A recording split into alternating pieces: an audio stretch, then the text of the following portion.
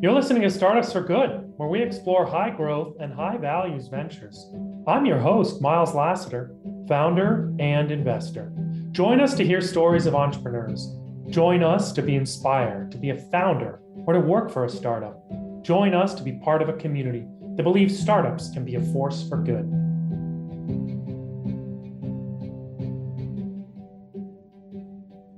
Hi, I'm Miles Lassiter. We're so grateful you're a loyal listener on Startups for Good. I wanted to let you know that we're taking a Thanksgiving break for a couple weeks. It's hard to believe that it's been a year since we relaunched the podcast. We've had so many great conversations and guests. Now is a great time to catch up on recent episodes like Paul Gross, co-founder and CEO of Remora Carbon. They put a device on semi-trucks that captures the carbon they otherwise would have emitted. Madison Campbell, co-founder and CEO of Leda Health, helping sexual assault survivors. Tinsley Galen, founder and executive director of Curious Learning, who told us about his tech nonprofit teaching literacy. Andrew Yang on the show talking about starting a political campaign and party.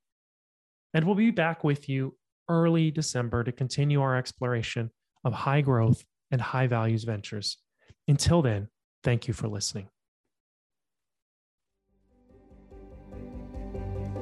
Don't just listen, get engaged. I host a giving circle to support startup tech nonprofits. What's a startup tech nonprofit, you ask? A startup is an organization seeking to grow that is new. Tech, meaning using software to scale with lower to zero marginal cost.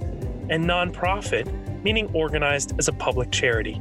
So support innovation by seeding nonprofits leveraging technology to scale.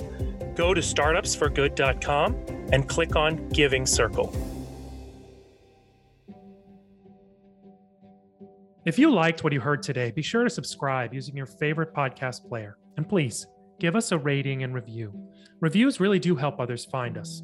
You can follow us on Twitter, and you can follow me on LinkedIn. If you were inspired today and want to join our Giving Circle, please do so on our website, startupsforgood.com. Thank you.